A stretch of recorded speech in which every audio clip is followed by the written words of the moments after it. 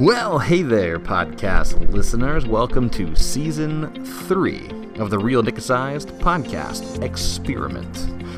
Every season is divided up by a different topic, and we've looked over a couple of things. And in Season 3, it's going to be random. That's right, random. It's going to be the things that are on my heart, things that are on my head, that I'm going to have a chance to just verbally dialogue about.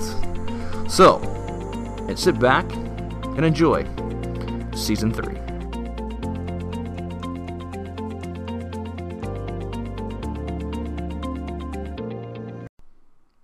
Good leadership is art. It's not science, it's not theory, though science and theory help. A good leader is a bit of an artist because they're adaptable, because they can walk into a situation and recognize that the situation is ever changing, and so must leadership be. An artist walks in and looks at a blank canvas and sees what could be there. And with every stroke, they make adjustments, or they start over, or they erase. But they're always creating, they're always cultivating, they're always moving towards something that only they can see, only they can picture. There's something akin to this picture when we talk about leadership. Leadership is artistic in its very nature. Why do you want to talk about leadership, Nick? Well, I want to talk about leadership because I think we need to keep improving the kind of leadership that we're able to give, and specifically leadership in the church, specifically the way that we do pastoral ministry. I feel passionate about it. The more that I do it, the longer that I do ministry, the more passionate I feel that we need to continue to improve how we do it and why we do it. I would not suggest that we need less theological training. We definitely need theological training. That's got to be a part of the pastor's training. But a component that is often missing or seriously undervalued in pastoral training is leadership. How do you lead an organization? We all have leadership skills. On some level, to some extent, we all have leadership within us, but not everybody can lead an organization. And certainly, of the people that can lead an organization, not all of those people can just come about it naturally, just figure it out as they go. That's the way some people work.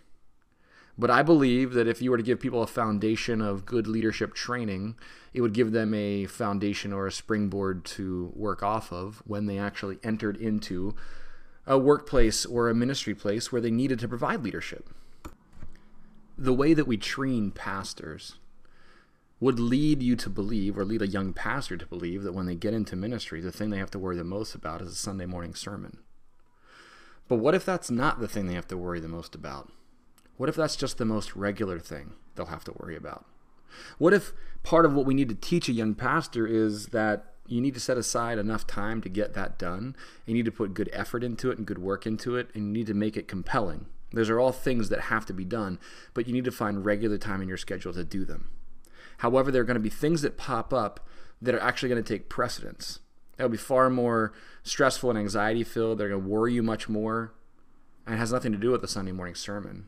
It has nothing to do with theology, though theology is a role in it. It doesn't have anything to do with cracking a Bible sometimes.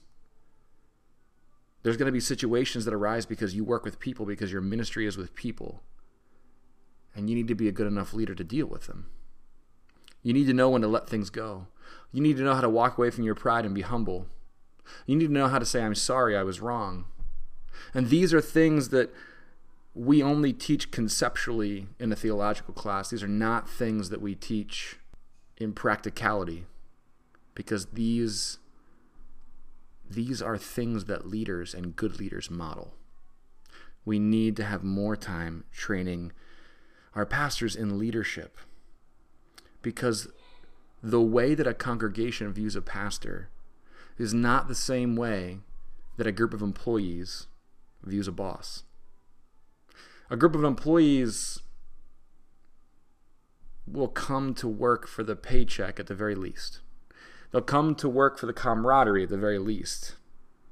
And they may not like the employer very much. And the employer, he has all the power because he's signing the paychecks. He's running the company. And if if the relationship becomes too tenuous, the employee can quit or the employer can fire. And that relationship is not the relationship of the pastor and the congregation in a church setting. Not at all. And so we need specifically ministry leadership training. Because ministers embody everything they're talking about. An employer can say, do as I say, not as I do. If a minister says that, likely they'll be fired. In The Monkey and the Fish, Dave Gibbons, he's a pastor, he says, today we cannot separate the what from the how, the message from the method. The issue is not just sharing our message, but becoming the message. And I'm usurping this a little bit. Certainly he didn't mean for me to talk about pastoral leadership as he wrote this. But there's truth to be found in the fact that the pastor embodies the message, and the message embodies the pastor. If we don't recognize that as we enter into a leadership situation, we can abuse power, we can hurt people, or we can just simply be a bad leader, which will lead our organization, our church, into a negative place. I'd like to propose that a situational leadership model is probably the most helpful model, especially with the premise that I started with. Leadership is art. You see, when an artist walks up to a canvas and they see potential, that's the sort of mindset that we need our pastors to walk into conflict and problems with. In any sort of situation, even if they were in a positive situation, walking into a boardroom with a group of people who love and care about their church, the pastor needs to walk in like an artist and see potential. Even when there's problems flying in their face, the role of a good leader is to navigate the problems while recognizing the potential. So let's talk a little bit about situational leadership. Situational leadership is the style of leadership that 400 out of the 500 Fortune 500 companies use. So it's by highly effective leaders, this is the leadership style that they use. Now, don't hear me connecting business leadership and church leadership as the same thing. I'm not suggesting that.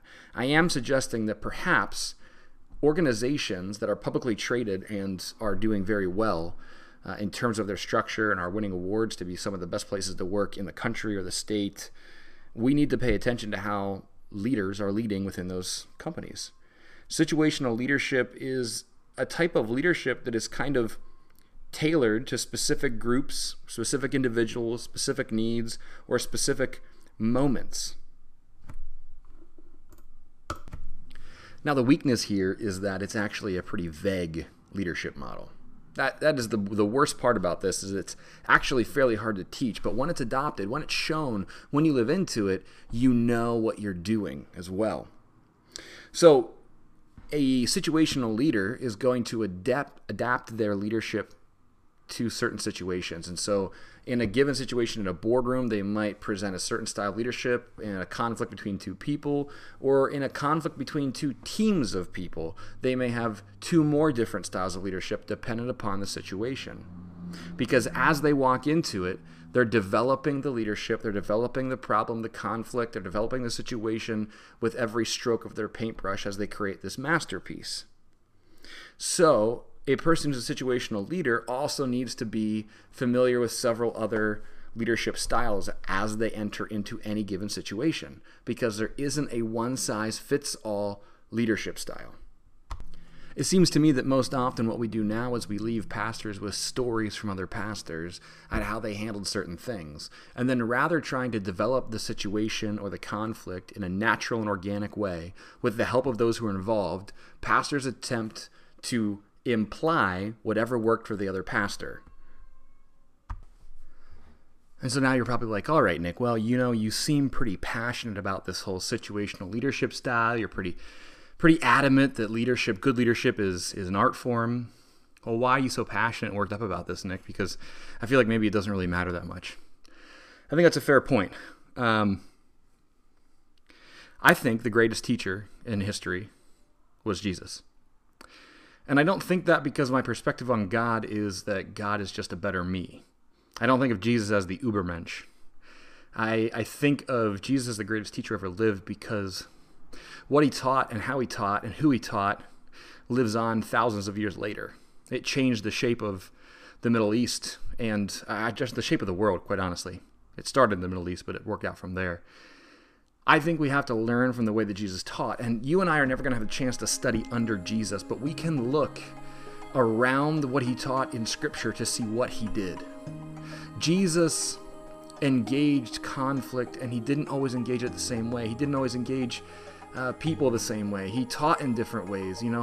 Jesus was the king of probably using exactly what was happening around him as a good teaching example. So when Jesus is talking about a mustard seed, likely there are mustard seed plants nearby. When Jesus is talking about a farmer sowing seeds that falls on 4 different kinds of soil, likely he's doing that teaching where people can see behind him or off to the side that there is literally a farmer doing this sort of sowing. Jesus was the king of using his surroundings to his advantage. When the crowds got too big and he literally had no platform to teach from, Jesus got in a boat, pushed out from shore, and taught from the boat, which is actually kind of odd because when rabbis teach, they sit down. And so I don't know if Jesus could actually sit down on that boat. More than likely, he's standing and he's kind of shouting to the shore so that everybody can hear him. Jesus is the king of situational leadership in so many ways. He engages each disciple according to his need. And at the same time, he has this transformational leadership that takes this ragtag group of men and women and draws them into this community that's going to then cultivate a global community for the next hundreds and then thousands of years. If we don't look to Jesus as not just a model of morality and not just a model of Christian ethic and not just a model of theology, if we don't look to Jesus and look at the way that he lived and dealt with conflict and led, then we're missing an entire side of Jesus that Scripture is giving to us. It's like looking at a piece of art, covering up one eye so you can only see half of the painting. Why ignore the other part? Because the whole thing works together to give you an incredible experience.